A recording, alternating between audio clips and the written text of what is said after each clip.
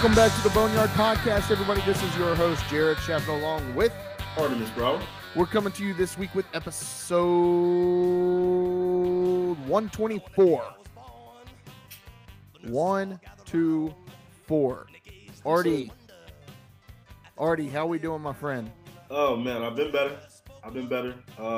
Twitter has really entertained me the last few hours, to say the least. But I'm good, though, man. I'm good. I can't complain. I'm excited to be recording episode 124, which we're going to break down this Cincy game, get ready for this Houston game, and a whole bunch in between. So let's get into it. Yeah, for sure, Artie. Number 24. Do you have a number 24 for me? There's only 124. There's only one. And to me, it's better than 23. And that's Kobe, Bean, Mamba, Bryant, the only 24 that has ever existed that matters, to be honest with you. Did we ever confirm that his middle name is Bean? His middle name's not Bean. It's not Bean. We look this up though, didn't we? I don't think we looked it up. It can't be. I don't think it is Bean. I forget where he got the Bean nickname from. But Kobe, Bean, Bryant. His middle name is Bean. It is Bean. Are you serious? His middle name is Bean. I did not know his middle name was actually Bean. That just makes it better though. Kobe, Bean, Bryant, the Mamba, the Black Mamba. Some trivia for you, Artie. Where does that name come from? That nickname come from? What, Mamba? No, Bean. I don't know. Truthfully, I don't know. Educate me. It comes from his dad's nickname, Jelly Bean. Wow. So, okay. But, Artie, I've got somebody that has an even better nickname. Than Black Mamba and Bean? Yes, and I'll tell you why. Okay, go ahead. Tom Bussy Martin, he Who the hell is this? Hear me out, Artie.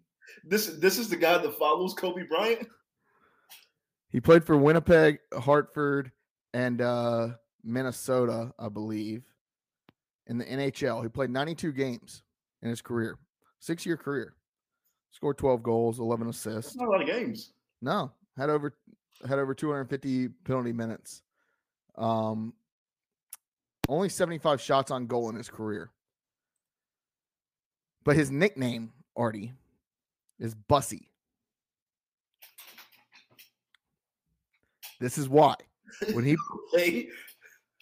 played in junior hockey back in the late 70s, early 80s, I believe, Tom Martin was once traded for a bus. And he got the nickname Bussy. It was a 1-for-1 deal. His team traded him. This is not true. He was traded for a bus. He was traded for a bus. The team's bus broke down. And so they reached out to another team and was like, hey, can we use your bus? We need to get to our away game. And the team was like, yeah, you can just have the bus, but we want this guy on our team. So we'll give you the bus, but we want him back. So he was traded for a bus. Tom Bussy Martin was once traded for a bus. Honestly, Artie, I don't think there's ever been anybody else traded for a bus other than Tom Martin in any sport. You know how pissed off I'd be if somebody had the audacity to come up to me and say, I just got traded for a fucking bus. Tom Bussy Martin. Look it up. And funny enough, I got that story, I believe, if I'm remembering correctly, my podcast, Spin Chicklets podcast, it's a Barstool podcast about hockey. They had Eddie Shack on. If you think back to last week, my number 23, Eddie Shack. So you see the timeline I'm on. It's time. I got you. This is podcastception here. Yeah. But yeah, that's my number 24. I mean, so there's some other decent honorable mentions outside of Kobe. I mean, Ken Griffey Jr. wore number 24. Yes, that's a good one. Barry Bonds wore 24 for a little bit when he was with the Pirates before switching to 25, which he will not be my 25 next week. I guarantee that he will not be my 25. But yeah, Artie, Tom Bussy Martin, number 24. And that's what this whole thing was started on.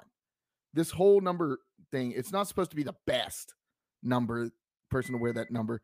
It's supposed to be the weirdest person to wear that number. And I was just thinking, I do have some more like crazy off the wall athletes I'm going to start utilizing. Yeah, but 24 to me, I mean that's. I mean, there's 124. You're right. Yeah. There's 124, and that's Tom Martin. Bussy. That's as the kids would say, that's bussin'. Get it? Jesus. What wasn't bussin', Artie, was Friday night's game against Cincinnati. No, not even a little bit. Look, there was a lot of good that came from that game. Mm-hmm. I mean, the Pirates fought back. They played their hearts out. They looked like a team that should have won that game. And once again, what's the story been all season? But a couple plays here and there that kill you. Look at the Navy game. Look at the NC State game. Look at the Tulane game. In this game, those missed plays were compounded by the fact that there was some terrible officiating going on in that game. And once you have both of those things going against you, you're not going to win. You can't be missing field goals. You miss a field goal, and that's not on Conrad. No. That's not on Conrad. That's on the holder. That's on the holder. Look, we had John Young on back after week 1 as we were previewing week 2 to talk about it. And I was talking to some more guys, some more kickers after the game. I was like, look, like I get it. I get laces out. That's a thing. But why is it a thing? And somebody actually talked to me about the science of it. How when your foot hits those laces, it's like throwing a knuckleball. Mm-hmm. You have no idea, no control over where it's going, especially from 45 yards out, which this kick was. I mean, Andrew Conrad hit his season or his career long 47-yard field goal earlier in the game. And that was impressive. I didn't think he was going to make that, Jared. I really didn't. I didn't have faith.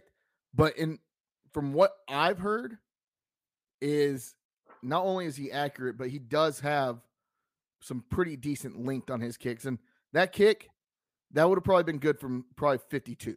Yeah. I mean, that was a good kick. It was right down the middle, through the uprights. Boom. Pirates take a 5-0 lead. But let's talk about the good first, Artie. The offense, once again, offense was good. The skill guys on offense were good. Mm-hmm. Holnailers also didn't get sacked. I think he got sacked once or twice against a tough defensive line. Look, we've talked about it a lot this year. ECU has played against some of the top defensive lines in the country this year, and Holnailers hasn't gotten sacked nowhere near as much as he got sacked last year. Part of that's maturation of the quarterback. Part of it is size and skill of the offensive line. You got to give the O-line some love some love here, Jared. That O-line has been atrocious the last few years. They've gotten tremendously better this season. Tremendously better. I agree. Ehlers was 24 of 46 for 280 yards. Not his best completion percentage. Just over 50%. Threw for 280 yards, 2 touchdowns, and no interceptions. He hasn't thrown ECU, knock on wood, ECU hasn't turned the ball over since the Tulane game, Marty. Yes, quietly not turning the ball over. I mean, that's impressive to me. Keaton Mitchell, 112 yards on 16 carries. And then C.J. Johnson, 123 yards on 7 catches, including his 72-yard touchdown reception. That really, I mean, got the Pirates back in the ball game. I mean, you gave up 20? It was like 20 unanswered points or something like that, 21 unanswered points. Yeah. And C.J. Johnson, that 72-yard touchdown, gets the Pirates back to within 2 scores, and it's like, okay, we're back in this thing. And then Winstead, 8 receptions for 58 yards. He's closing in on 1,000 yards receiving. The offense, all in all, played well. I mean, They played better than Cincinnati. I mean, they had 454 total yards to Cincinnati's 310. They ran 79 plays to Cincinnati's 57. They controlled the ball for 37 minutes to Cincinnati's 23 minutes. I mean, we played better offense than Cincinnati. We just did. And I mean, the defense played well enough to win the game. Yes. Now you may be saying, well, how did the offense play better and the defense play better, but you still lose the game? Outside of the kicking, you have a kick return for a touchdown where there should have been a block in the back called on that, but there wasn't. Like, I don't know how you don't call a penalty on at least two of those guys on that play. And that goes to the time of possession as well. That gave ECU the ball right back. Yeah, I mean, to me, you boil this loss down. Aside from the atrocious, referee play on Friday night, you boil this down to 3 plays: that kickoff return, that 55-yard pass play, that 76-yard pass play. Those are the 3 explosive plays that led to 3 touchdowns for Cincinnati. The rest of their scores are 2 field goals. Yep. 2 field goals. They scored 1 field goal in the second half. 3 points. They had 3 points in the second half. That's it. That is it. So you boil it down to 3 explosive plays. That was the difference in the game for Cincinnati. That's really it. Our defense played well enough to win. Our offense played well enough to win. We didn't capitalize on some things where we should have. But when you really look at that game and say, why did ECU lose? It was 3 plays. Yep. 3 plays cost ECU that game. And they should have walked out of there. And I'm so freaking tired of saying this, Artie. This team could very well be 9-1. We sound like another love song. Same old shit. 9-1. Could you imagine if ECU was 9-1 on the season with their only loss being to Tulane, a game in which they could have won as well? ECU would be ranked. We'd be a top 20 team. If ECU was 9-1, 10-0 with the schedule they've played this year, they'd be a top 20 football team. They'd probably be pushing top 10. They could very well be 14, 15 in the country. Yeah. Yep. So it's those mistakes that ECU has made that has been so disheartening at times this year. It's like, okay, we put ourselves behind the 8 ball in almost every game. That every close game we put ourselves behind the 8 ball. And the games that the other games we've blown out teams. Yeah. And I mean, BYU, we put ourselves behind the 8 ball with some lackluster defense. On this game, special teams, once again, NC State, special teams, Navy, poor offense. It's and then Tulane, you had some bad penalties. And those have cost you a chance at being 9-1, playing for a conference championship title, which if ECU was 9-1 right now, they'd be playing for the conference championship. Guess what? In Dowdy-Ficklen Stadium. Right. They will be hosting a conference championship. And it's sad to say, but if there was going to be a year, I felt like this was the year. Now, I mean, next year, there's a lot to look forward to next year. And we still got 2 games left in this year, Artie, but it sucks that we've pissed down our leg this many times and we're in the position we're in.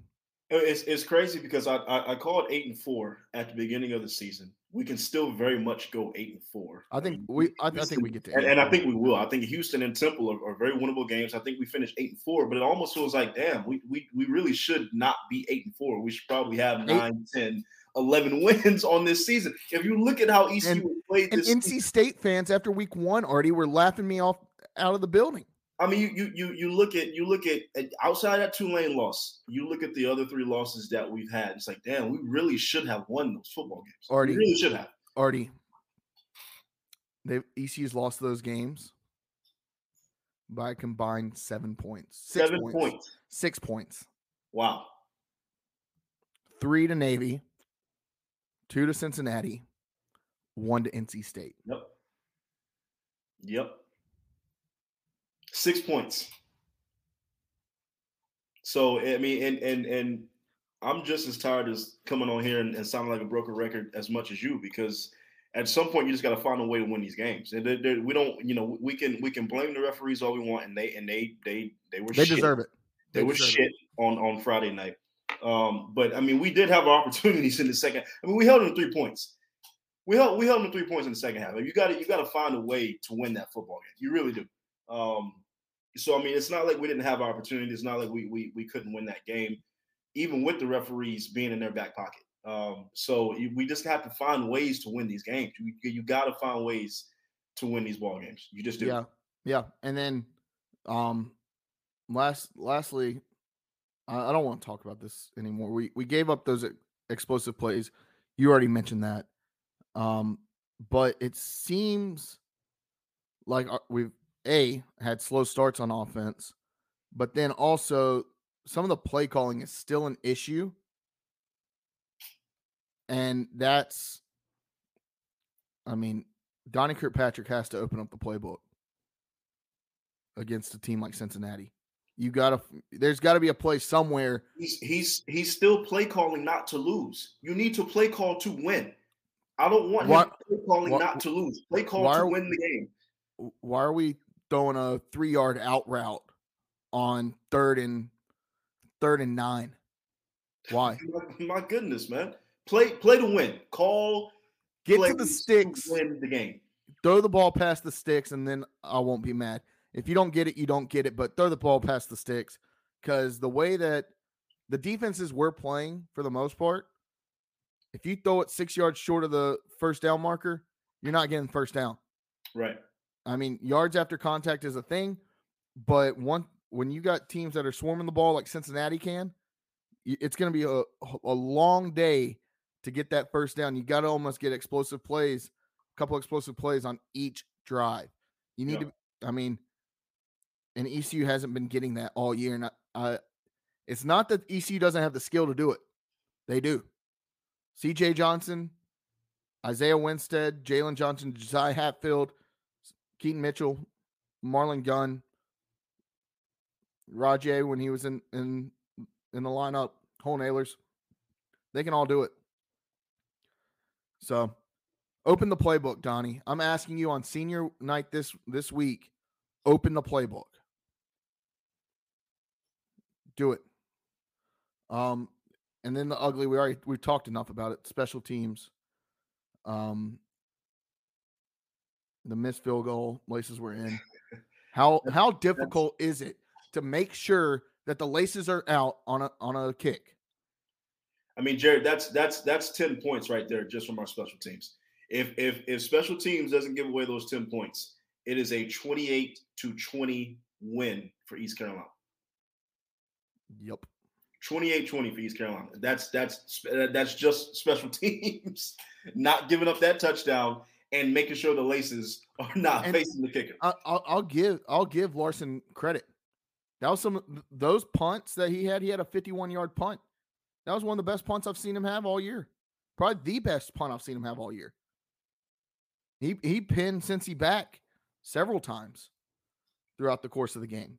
And yeah, I mean, but doing half your job still isn't doing your job. I agree. So like, can't you find some, like, I don't care, put Alex Flynn out there. Put your third string quarterback out there and let him hold. I mean, he knows what to do with the ball. He's probably held at some point in his career. Most quarterbacks have. I'm not saying put Cole Nailers or Mason Garcia in there, but put Alex Flynn in there. Put David Chepo in there. Hell, call up Artie and put him in there. I can hold. Like, I can hold. Catch, spin. I don't understand. I can promise you the laces would be facing the kicker. I can promise you that. And still on the depth chart this week, Luke Larson is the holder. And I get it. It's like changing a battery mate, but at some point, You've got to make a change. And and I don't want to sit on here and bash Luke Larson and he's a friend of the podcast. You're right. He's been on this show. He's been on this podcast. Very nice guy. Very personable.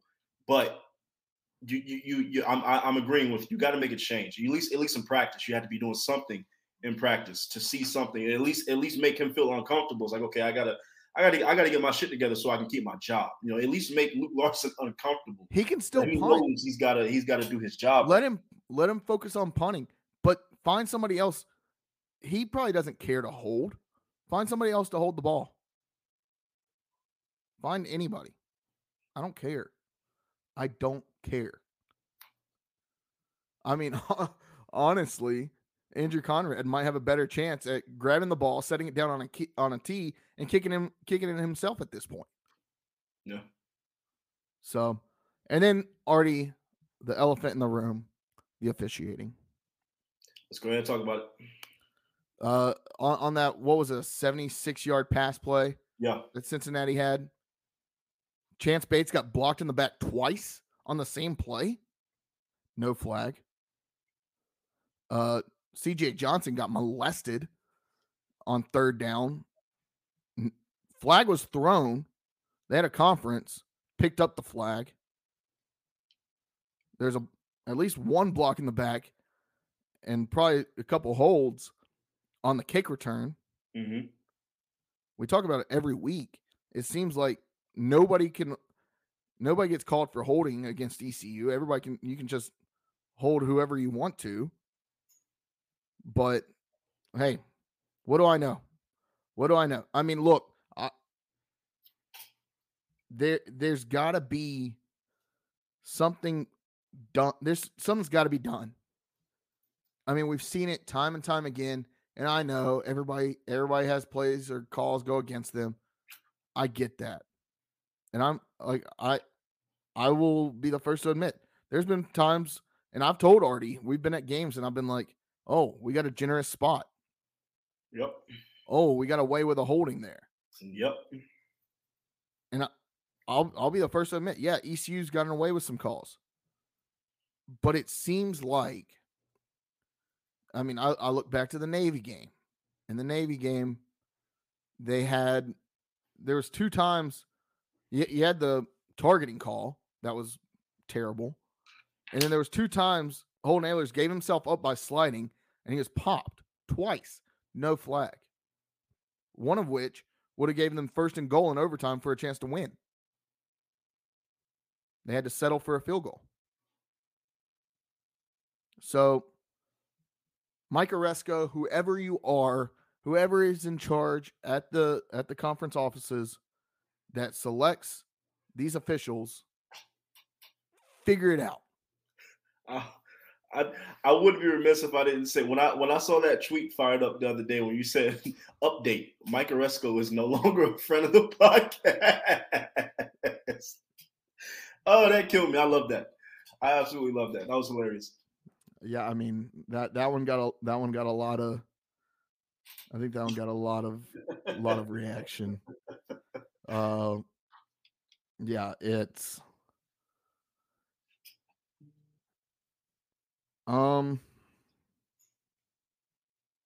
Yeah, I'm trying to find that tweet. Yeah, update. Mike Oresco is no longer a friend of the podcast. Yeah. So that's the ugly. And I mean, that targeting call on Keaton was just atrocious in my opinion. But it is what it is. Nonetheless, we had opportunities to win that game, and like same old, we weren't able to get it done. So hopefully, with the play calling, it's senior night. It's Houston. They're reeling a little. Open it up. Open it up. Let it fly. Hold no prisoners. We are at this point. We're a football team with nothing to lose. We can't play for a conference championship. We're not going for a New Year's to a New Year's Six bowl, but we are going to a bowl game. Play for a better bowl. We're playing for a better bowl. We have nothing to lose. We're playing with house money. Open it up. Just open it up, man. Like let's go out there and try to score as many points as possible. Let's see what we can do with this offense. with these guys that really aren't coming back next year. So, yeah. All right. Well, Artie, let's send it over to our interview. But first, let me tell you about Manscaped. Manscaped, the best in men's precision grooming. Support for the Boneyard Podcast is brought to you by Manscaped, who is the best in men's below-the-waist grooming. Their products are precision-engineered tools for your family jewels. Manscaped's Performance Package, the ultimate men's hygiene bundle, has helped over 6 million men. Or 7 million men. Sorry, I read that wrong. Has helped over 7 million men worldwide who trust Manscaped with this exclusive offer that we have only on the Boneyard Podcast. You're not going to get it from the other guys, y'all. You're only going to get it from us. 20% off and free shipping worldwide. Already, we're going worldwide with promo code Boneyard20 at manscaped.com. Already, if my math's correct, that's 14 million balls. Yep, 14 million balls. Join now. Go to manscaped.com. Get your performance package, the bundle. It's gonna protect you from getting nicked up down there. You don't want to get nicked up down there in the nether regions. Not a good feeling.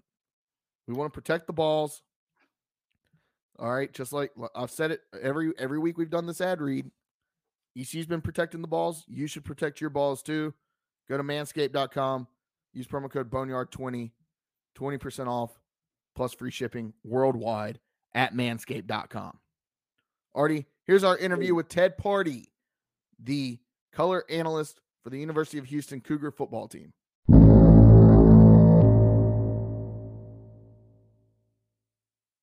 This week on the Boneyard Podcast, we're pleased to be joined by Ted Pardee. He works for Learfield IMG. He's the color analyst for the University of Houston Cougars. Wow, that's a mouthful.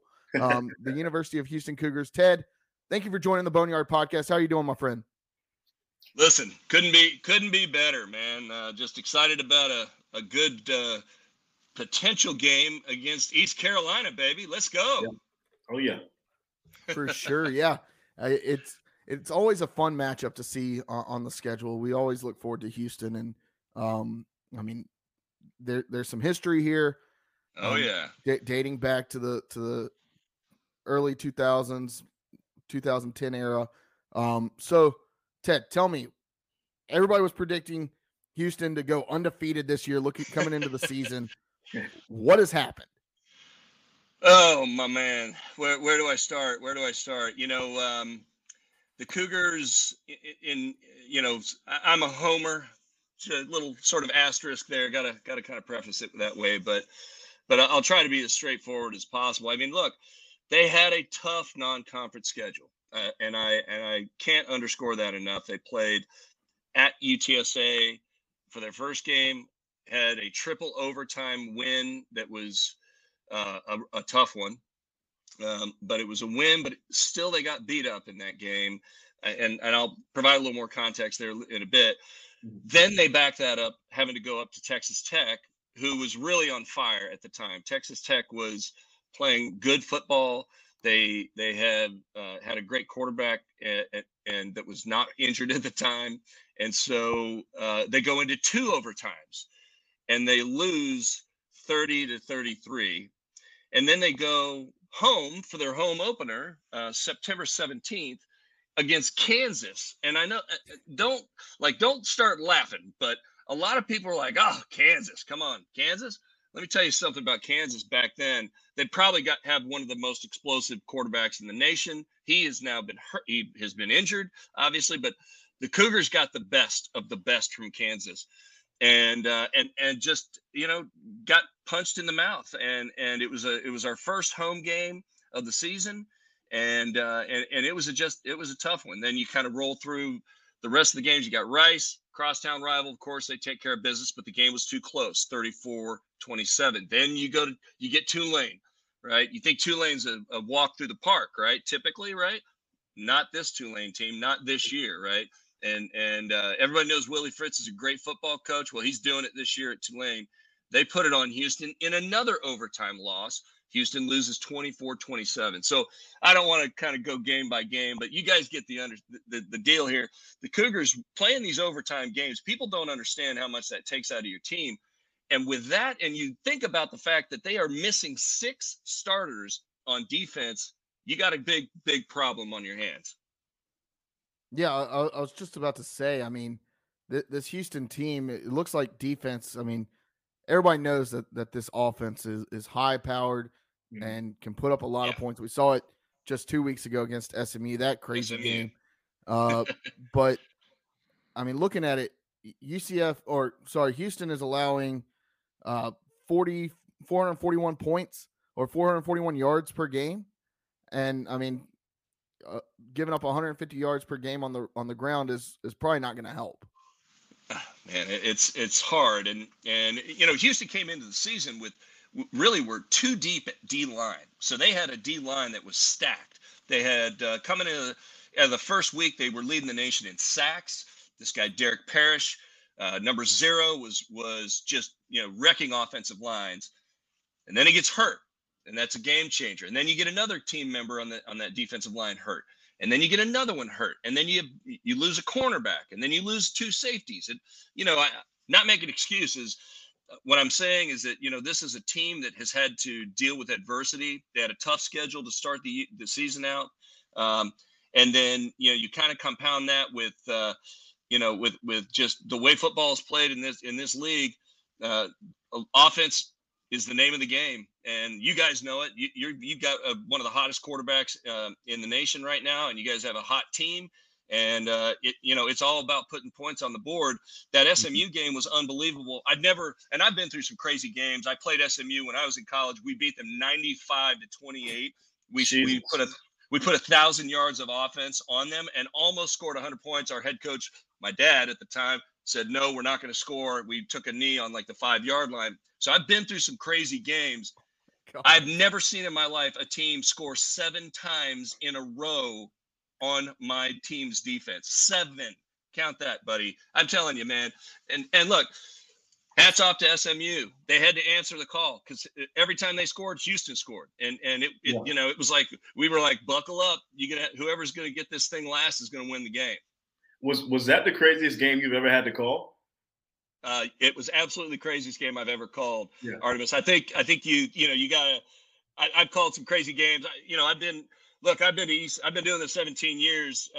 The Case Keenum, Shane Carden mano battles they had were epic, and I've respected the Pirates my whole career. I've respected them much times because going to play a conference championship there and getting punched in the mouth by ECU happens. I've seen it happen. So, but yeah, that SMU game was crazy, man. I mean, I kept thinking, okay, we're gonna get one stop. We're just one stop's all we need, and we couldn't get it. We just couldn't get it. Yeah. Now, yeah. Go ahead, Artie. I kind of wanted to ask you about Dana Holgorsen a little bit. You guys head coach. Yeah. You guys head into the Big 12 next year. Do you believe in Dana Holgorsen's leadership, and do you believe he's the guy that can lead that Houston program into the Big 12 going forward? I mean, the short answer is I do. I do. I think sometimes people need to take a step back. They need to. I think the coach is, he probably, it's like being a quarterback. Sometimes you get a little too much praise when something good happens, and sometimes you take too much heat when the bad stuff happens. Mm-hmm. And what I would tell my brethren here in Houston is, everybody just take a deep breath. Okay. Everybody just relax. Okay. Dana Holgorsen has been in the Big 12. He took a team from the, he took a team from the, took them from the Big East to the Big 12. He's been through that experience before. He was very successful when he was early at West Virginia. He coached. He was in that crazy Shane Carden game that I was talking about. Dana Holgorsen was calling the plays for Houston. And so Dana's not he's a guy that we know, and we know what he can do. And what he wants to do is he wants to build a sound offensive team. He doesn't want to have to score 63 points a game. He doesn't want to do that. And I respect that. I played linebacker, so when he's trying to make sure that you're not, running 100 plays per game, you're not killing your defense when you're doing that, right? Mm-hmm. You're protecting your defense, and that's his mentality and philosophy. And I agree with it. It's hard to do it when you're beat up, to be totally honest with you. And so to get ready for the Big 12, what does this Cougar team need to do? They got to hit the portal. They got to do a really good job with Texas high school recruiting, because in the state of Texas, you got to be careful hitting the portal too hard and bringing in kids from California or kids from other places. The high school coaches don't like that. They don't like it at all, because there's plenty of talent in Texas.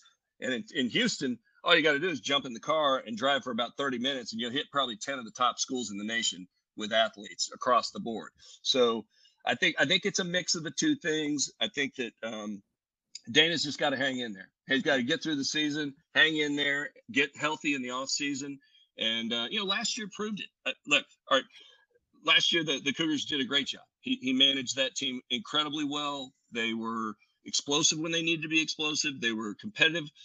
They beat Auburn in the bowl game. And, people can say what they want about Auburn. Had a couple guys that sat out and all that. But, hey, man, listen, a win's a win. And so we've seen he can do it. We just got to see it happen.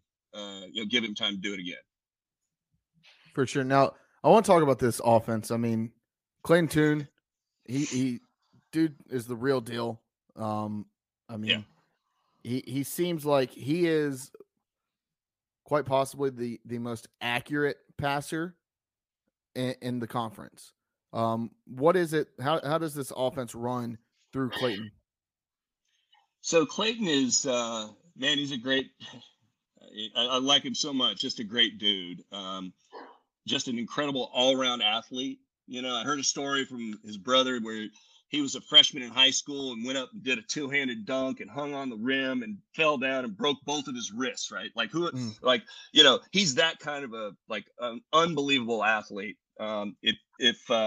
He's the guy that you're going to pick first, right? Whether you're playing golf, whether you're playing football, whatever, you're picking Clayton Tune first because of his personality.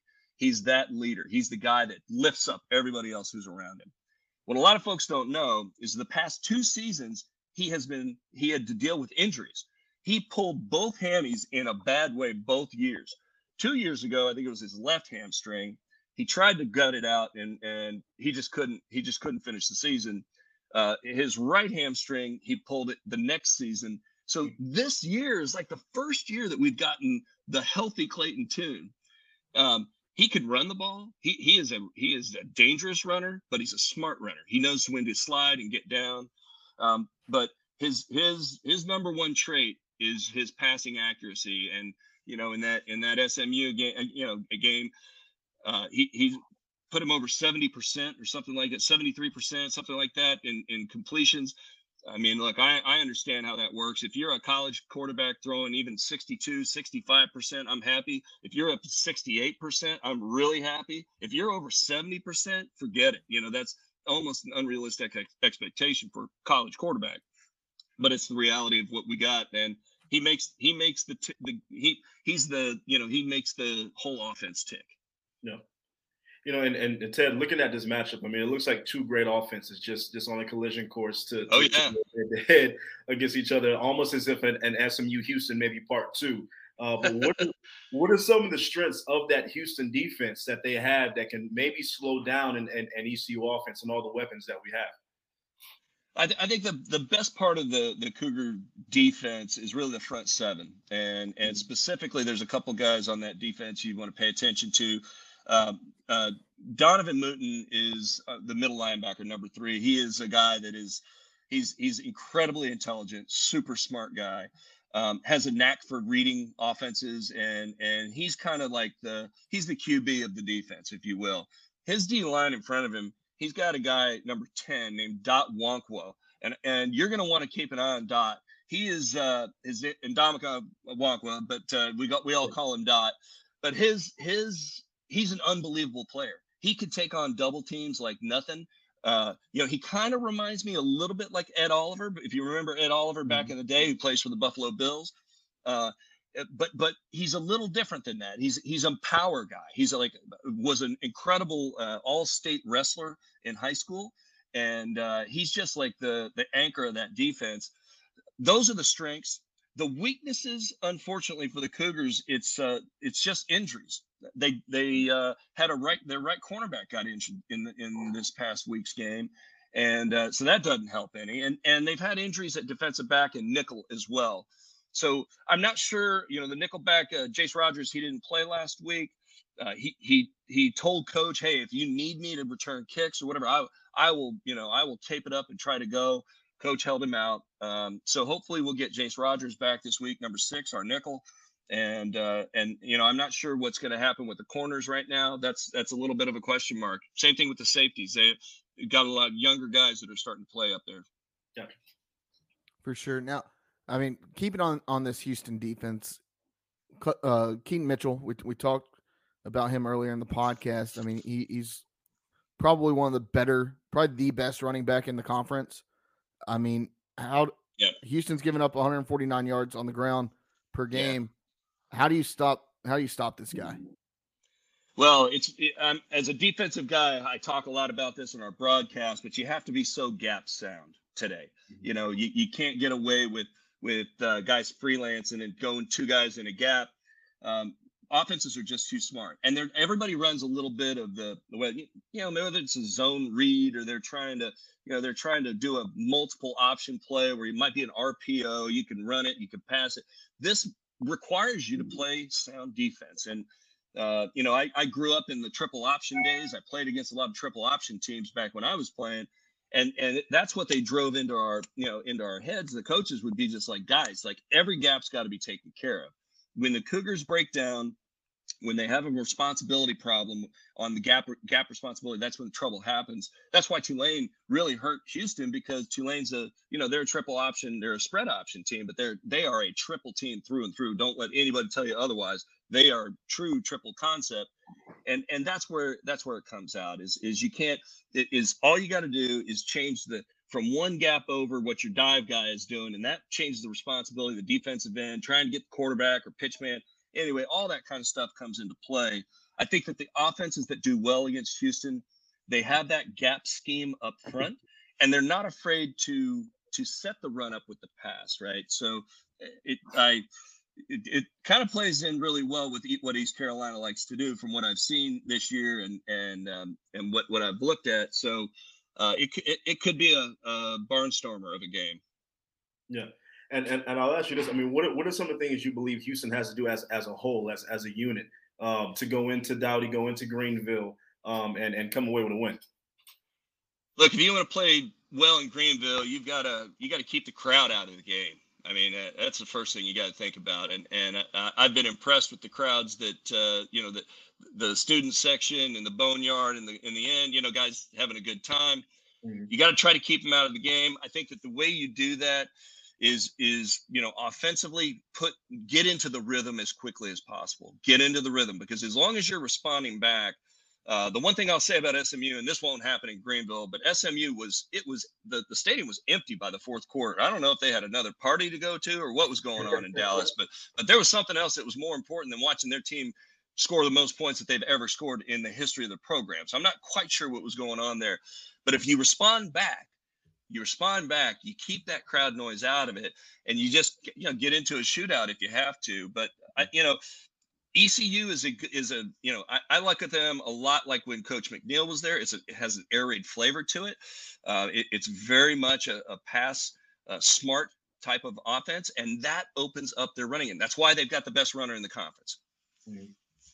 Now, you talk about the fan base and the crowd at Dowdy-Ficklen Stadium, but something I like to ask, especially to somebody that is covering a team that's going to the Big 12, moving up, so to say, what is an outsider's perspective of East Carolina University, their athletic program there, and the university as a whole? Well, I'm an old guy, so I remember the old days, and you guys have a lot of history. I mean, ECU has a ton of history. People that are, maybe not smart about football don't realize. And sometimes on the younger generation, it gets lost. But there's a fantastic football history there. There have been so many great football players that have played there, great coaches that have come through there. So, people forget about, the guy that was the hottest coach in college football last year, who's coaching out at USC. Lincoln Riley. I remember when Lincoln was the little coach over there with Coach McNeil. I love Ruffin McNeil, by the way. I still love Coach McNeil. Great man, and then even Garrett Riley, Coach Riley's little brother, who's the offensive coordinator at TCU right now. That's where my son goes to school. He plays football there. So there's history, and people should be proud of the history of the university, and they should be proud of where they've been. And it's funny, I was talking, it's funny, we were all Conference USA foes back in the old days, right? And before they did the renovation of the stadium, and even before they put the boneyard thing in there, like I remember way back, man. I remember the day. Right. So anyways, I mean, the stadium's awesome. Like I said, the fans are great, and so many great coaches have coached, Skip Holtz. I mean, the whole thing, I'm telling you, like, so many great coaches, so much history. That's, to me, important, to embrace it and to get that sense of community, to bring the donors out, to find those guys that didn't go to school there but have been successful businessmen and want to give back to their community. You do it by supporting your local university, because those universities are critical for the success of that state, that area. They bring jobs to the area, but they also help the young men and women that go to school there.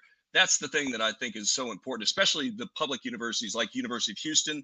We're a blue collar school, and I'm proud of that. I'm really proud of that, because what the university does in this state is unique. We're not trying to be Texas, and we're not trying to be fancy like all these other guys.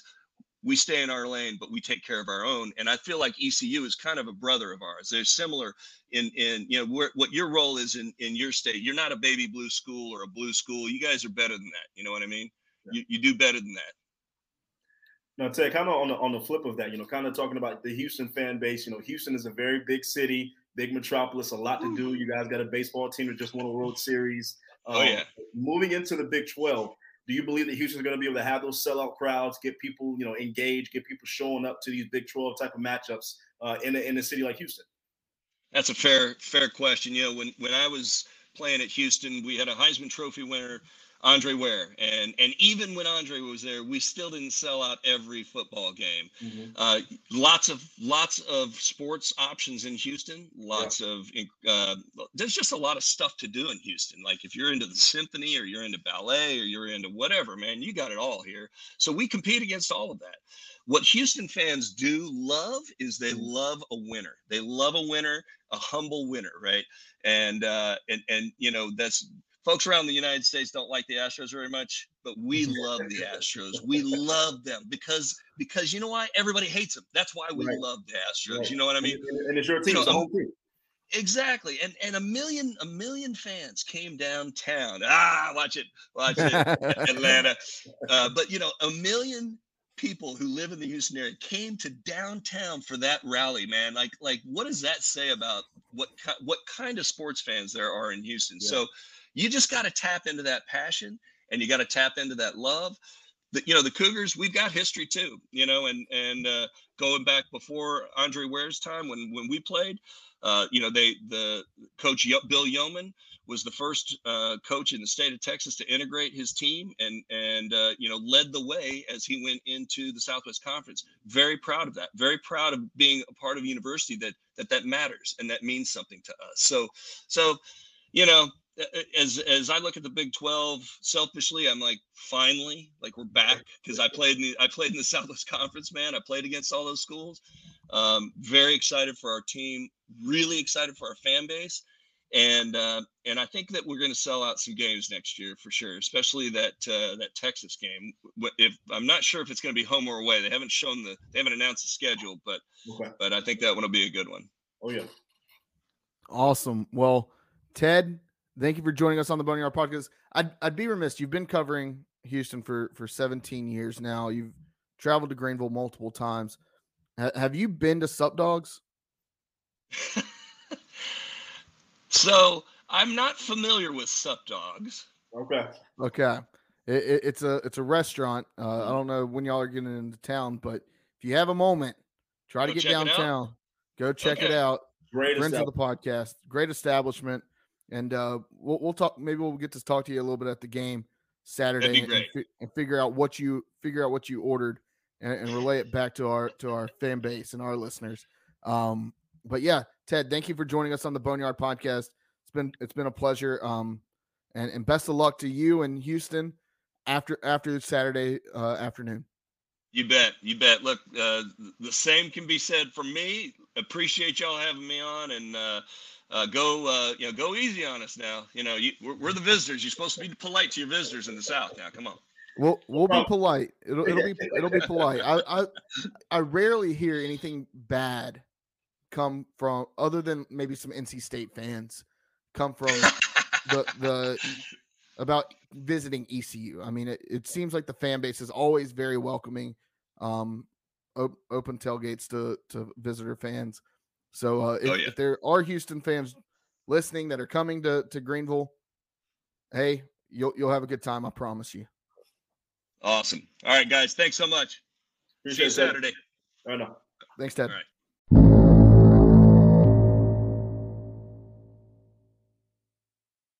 Once again, that was our interview with Ted Pardee, the color analyst for the University of Houston Cougars. Artie, I mean, what an interview. We should have had him on last year. Yeah, that was good. That was really good. I enjoyed talking to Ted. But Artie, ECU, we talked about it last week. ECU's bowl eligible. Yes, sir. We got 6 wins already on the season. Hoping to get 7 this weekend and hopefully 8 by the end of the year. Let's talk about some of these bowl projections and take our picks for this week's bowl projections. Action Sports has us in the Fenway Bowl versus Louisville. Then Athlon Sports has us in the Military Bowl versus Louisville. Oh, 2 against Louisville. Okay. CBS Sports has us in the Birmingham Bowl versus Marshall. I want no part of that. Why not, Jared? Nobody wants to go to Birmingham and then play Marshall. That's one that I could actually make, though. I mean, Birmingham that's what, 7 hours. I was just there a few months ago. Yeah, you can miss me with that. And I'll tell you what, UAB actually has a nice stadium, though. That stadium in Birmingham that they have. Is that where they play? Yeah. I don't know. Alabama, Birmingham, man. I from what I've heard, the last time we played in the Birmingham Bowl against Florida, it wasn't a good experience for most fans. Not really? That there's anything wrong with Birmingham. It's just it didn't feel like a bowl game experience. Yeah, I got you. Well, Birmingham's a lot bigger of a city than I thought. So yeah. So then ESPN Bonagura has us in the Military Bowl versus Wake. I like that one. I do like that one. And then Schalbeck, whatever, has us in the Myrtle Beach Bowl versus Middle Tennessee State. Once again, I don't want to be in the Myrtle Beach Bowl unless we're playing like a decent other Group of 5 team. I care nothing for Middle Tennessee State. Don't want to see. Yeah. Well, then Sporting News has us in the Frisco Bowl versus Middle Tennessee State. USA Today has us in the Gasparilla Bowl versus Miami, the U. Yeah, give me that. And then Yahoo Sports has us in the Military Bowl versus Wake as well. That's the one I want. Out of the ones that are listed, I want ECU versus Wake in the Military Bowl. That's something both fan bases, which we know there's not much of a fan base for Wake. Wake Forest has no fan base. Carolina took over their stadium this past weekend. I mean, everybody takes it. We're going to take over that stadium in 2027. I live 5 minutes from that stadium. It's insane, Jared. I mean, Wake Forest could be the number 1 team in the country. Nobody would show up. It's brutal. How are they a Power 5 team? But I mean, there's family ties. Artie, did you know this? I was once the ball boy and guy that like the boy that wiped the sweat off the floor for Wake Forest. Yes, you have told me this story on several occasions. Yes, back in the Chris Paul era, that's what I was doing. Family had season tickets to Wake Forest basketball.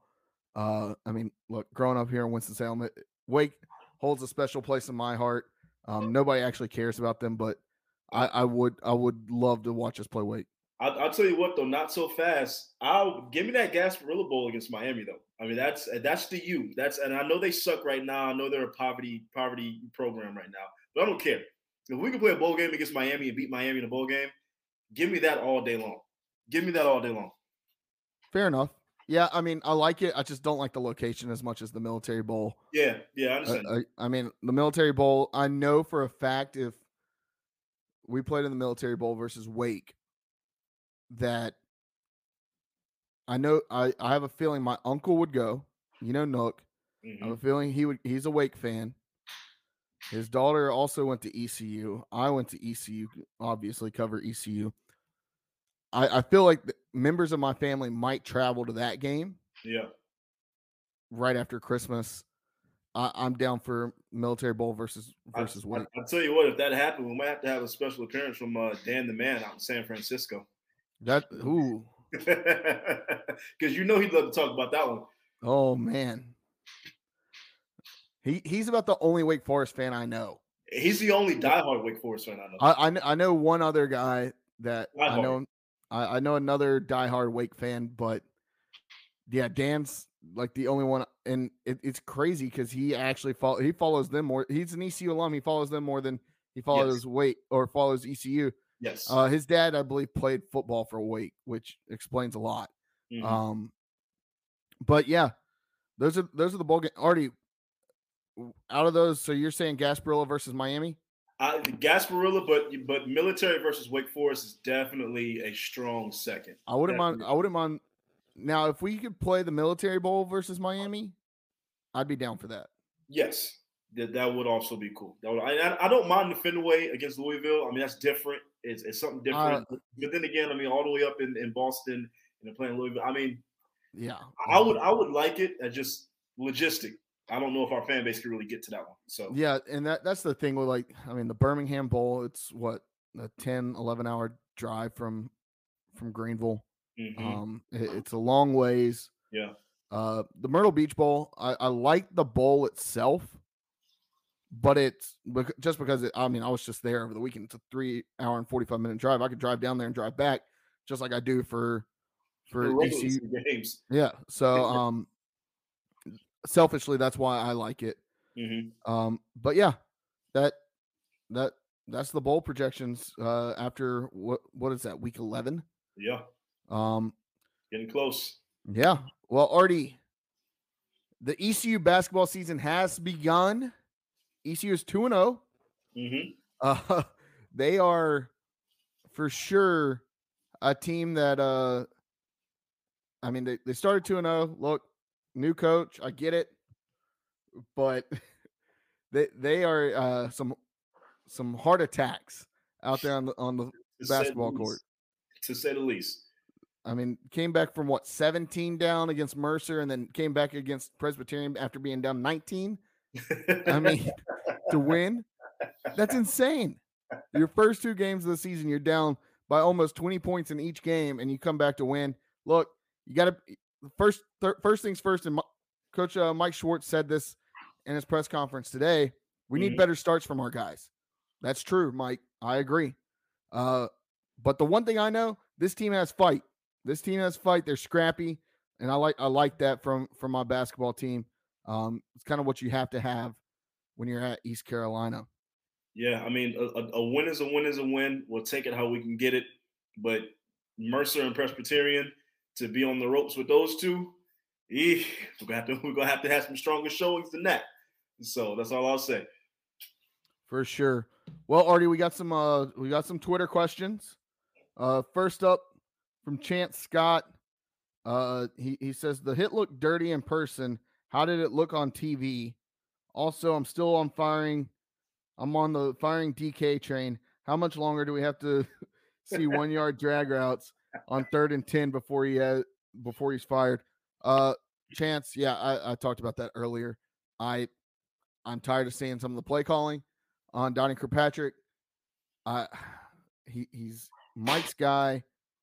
I don't know if he gives up on him yet. I don't know, maybe, and especially with a first-year starter quarterback next year.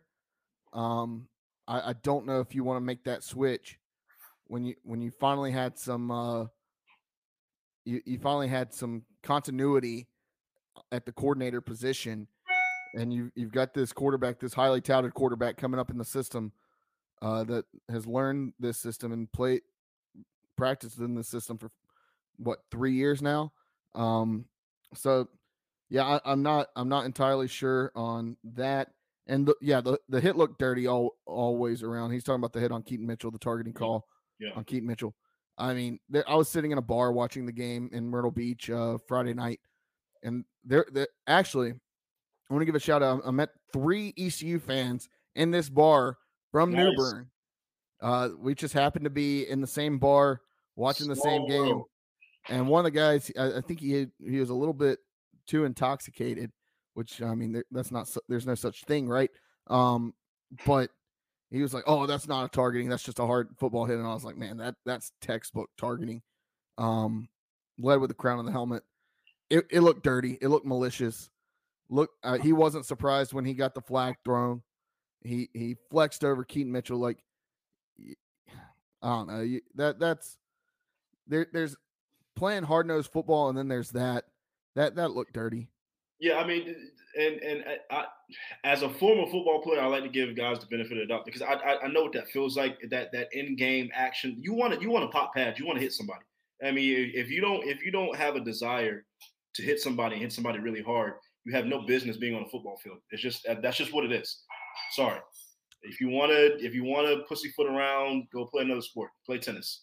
But in football, you got to make big hits. It didn't look that malicious to me, but it was clearly targeting. It should have been a targeting call. It should have been called. That's textbook targeting. Crown of the helmet, helmet to helmet contact.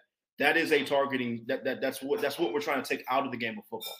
Nonetheless, you have to make that sport as safe as you possibly can. And so I definitely understand. I understand the player's perspective.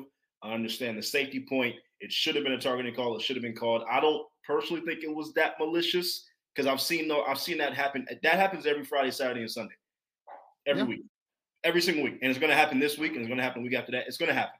So to me, it's like I feel like it's in the speed of the game, and wanting to hit somebody hard in football is just a normal thing to do anyway. But that was targeting clearly. Now, let me tell you this: that play doesn't happen. Keaton Mitchell stays in the game. ECU wins that ball game. Probably, yeah. All right. PD asks, has anyone pressed the conference on why their officials always suck? What is being done? Yeah. On behalf of the Boneyard Podcast, and I asked them, hey, what's the review process? What happens? Does a team submit footage and say, hey, can you look at this play? Why wasn't this called? And I got no response. Yeah. So take that for what you want. I mean, that is usually there's some kind of review process, but I don't know what was done here. I have a source that has told me that ECU submitted several plays to the conference that questioning why wasn't a flag thrown on this play, and questioning some of the officiating. So yeah, that's all I know. So I'm sure ECU is pressing the conference. We've pressed the conference to ask, like, what's the process? But yeah, that's it. But that's all the Twitter questions. We got a bunch of Cincinnati fans in our mentions trying to troll, but they can go fuck themselves, honestly. So yeah, fuck y'all. Yeah, and then Artie, do you have a walk the plank? I mean, outside the Cincinnati people, doing their thing in our mentions. We mentioned this during the break before the interview. ECU is what they are. Our fan base is what they are. You don't mess with us. When we win football games, we're going to tell you to go fuck yourself. And when we lose football games, we're going to tell you to go fuck yourself. That's just who we are. That's what we are. That's what we've always been. We're not hiding from nobody. We're not ducking nobody. We're not brand new. ECU fans are not acting brand new. That's what we've always been. That's what we always will be. So to anybody in their feelings, you have come out the woodworks out of nowhere because ECU has always been this way, and we always will be this way. So it is where it is. We're a hard-nosed fan base that we're gonna when you're there, we're gonna treat you with respect. Yes, the tailgate, the pregame, you can show up to anybody's tailgate, get a cold beer and a plate, and have a great time. But during the game and the aftermath of that, you come at us though. If you come at us, you better come correct. Yeah. Because look, all right, yeah, I mean, we both have the same one then. The Cincinnati Media, Bearcat Journal, which I have messages. We have messages from Cincinnati fans saying this guy is a douchebag.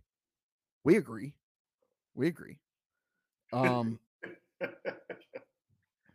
Saying, look, like here's the message. I'm going to read this guy's message. I told him he wants to be anonymous. I'm going to keep him anonymous. He says, please keep anonymous as I don't want to get involved. But don't listen to the Bearcat Journal. The guy who runs that is a clown and makes us all look bad. He's good at what he does as far as insider info and reporting, but he doesn't speak for the fans. Signed a Bearcats fan. I responded, it's anonymous. We won't out you, LOL. He wants to talk shit, but can't handle when we talk back. He goes, exactly. He talks the most shit, but can't take it. He does it all the time to every fan base, at least a couple times a month. I log on to Twitter, and I see he's in a feud with some team that the majority of Bearcat fans have zero problem with. Look, I have no problem with Bearcat fans. Bearcat fans, first off, I've never really met any Bearcat fans other than Brandon from the Go Bearcats podcast. Look, Artie, I have no problem with Cincinnati fans. But you come on here and you start talking about if you're media, and we're media technically, but we're not the same kind of media. We're not your buttoned up media. We're gonna do our jobs. We're gonna be professional about it for the most part. But when we want to call you on your shit, we're gonna call you on your shit. And that's what we did. And look, they were saying, "Oh, that what like ECU fans are bitching about the game." Yeah, we're bitching about the game because we beat your ass. You talked about the stats earlier. Outgained you, held the ball more than you. Right, time of possession. We outplayed them in every facet. We outplayed you in every facet outside of special teams. And for that to come down to a couple of missed calls, I'm not saying that the missed calls are what 100% killed ECU in the game, because it's not. But they help keep the momentum on Cincy's sideline. Yeah, and that's the thing. Oh, not to mention the 2-point conversion that ECU scored. That wasn't even like reviewed. Looked like a catch to me. But yeah, he's talking about, ECU fans are bitching. They're always bitching. All right, if you're going to talk about ECU fans like that, look, I'm an ECU fan first and foremost. Before if they want to take my credentials away, do it. I don't care. I'm an ECU fan first and foremost. I care about this fan base. I care about this program. I care about this university more than I'd like to admit sometimes. And you come at us. I've got a platform where I can come back at you and talk my shit and give you a piece of my mind. But guess what? I gave you a platform, just like I gave UCF media. They didn't decide to show up. I gave UCF media the same platform to come on and have a discussion. I said I would come on their show too to have that same discussion. Right. We could run it back. I don't care. We'll do it. I gave an open invitation, and they didn't take it. They said we have better things to do. Okay, that's fine. You think you're that big? Nobody gives a shit about you, and especially when you go to the Big 12 and when you go 4-8 in the Big 12 next year. Guess what? Nobody's gonna give a damn about you, Cincy. Talk your shit, Jay. Nobody's gonna give a shit about you. Sorry about it. Nobody cared about you before last year either.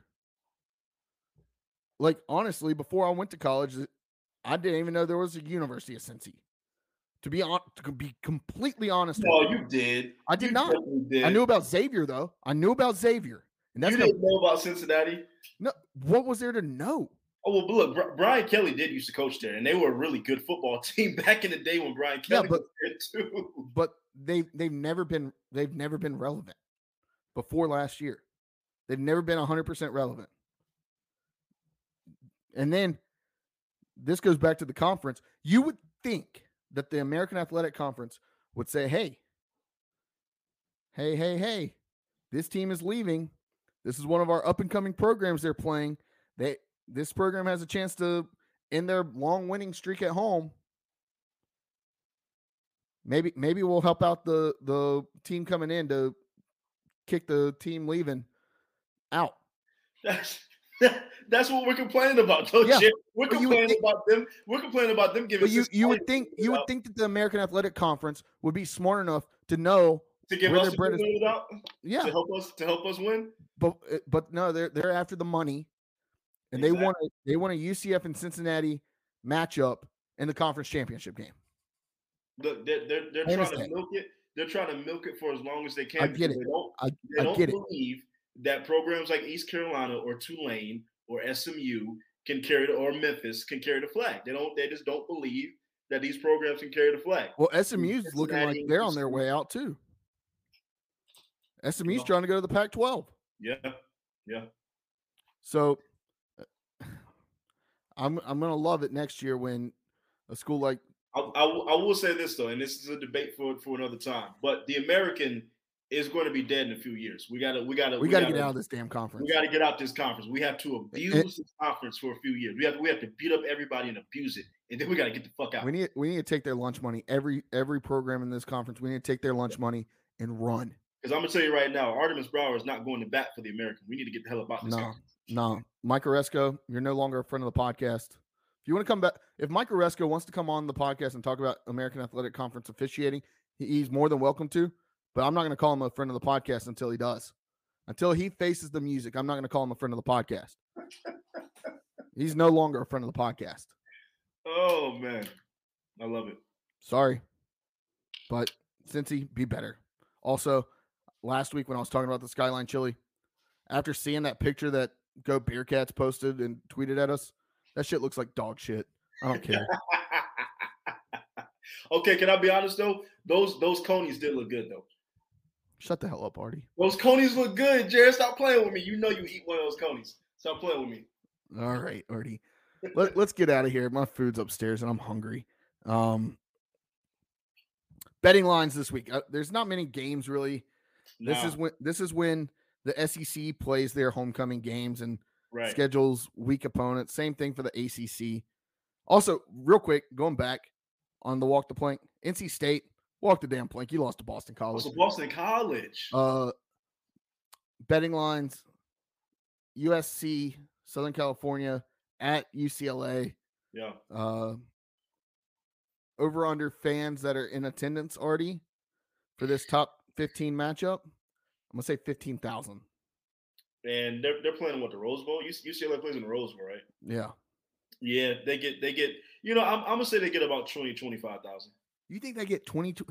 And I think most of them are USC fans. Yeah, it's going to be 20,000 USC fans to like 5,000 UCLA fans. Yeah. USC is a 2.5 point favorite at UCLA. The over under is 75.5.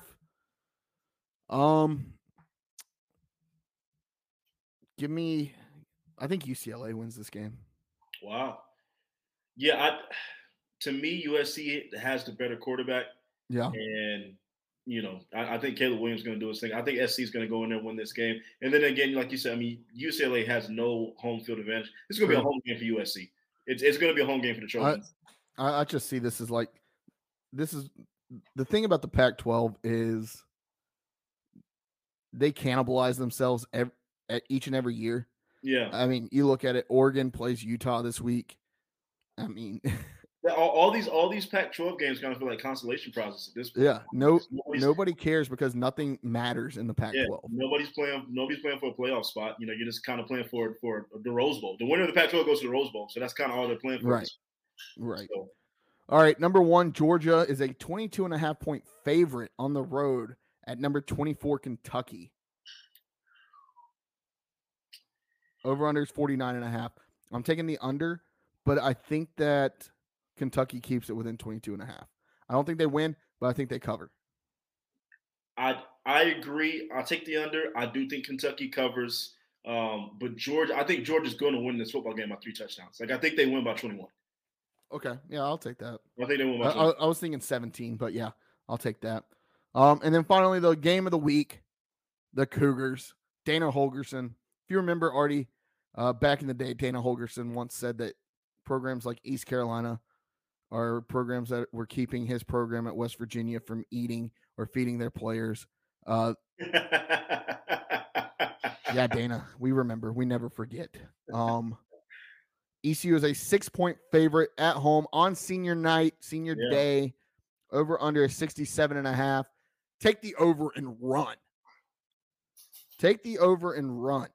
I'm telling you, this is going to be a shootout. This is going to be one of those games that I think we're probably looking at a over under that I would have probably set in the 80s, possibly the 90s. What's the over under again? 67.5. 67.5. Okay. Two high-powered offenses, defenses that have struggled in the past. Mm-hmm. I mean, I'm taking the over. Give me the under. What? Give me the under.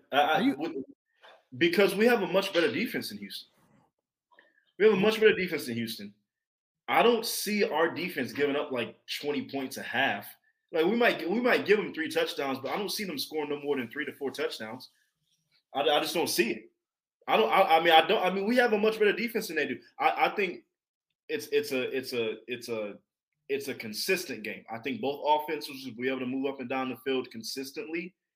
But as far as scoring a lot of touchdowns, to have that over 67.5, for some reason, I think I'm gonna take the under on this. I really do. I think offenses are gonna play great, but I think our defense is gonna show it when they need to because we have a better defense than they do.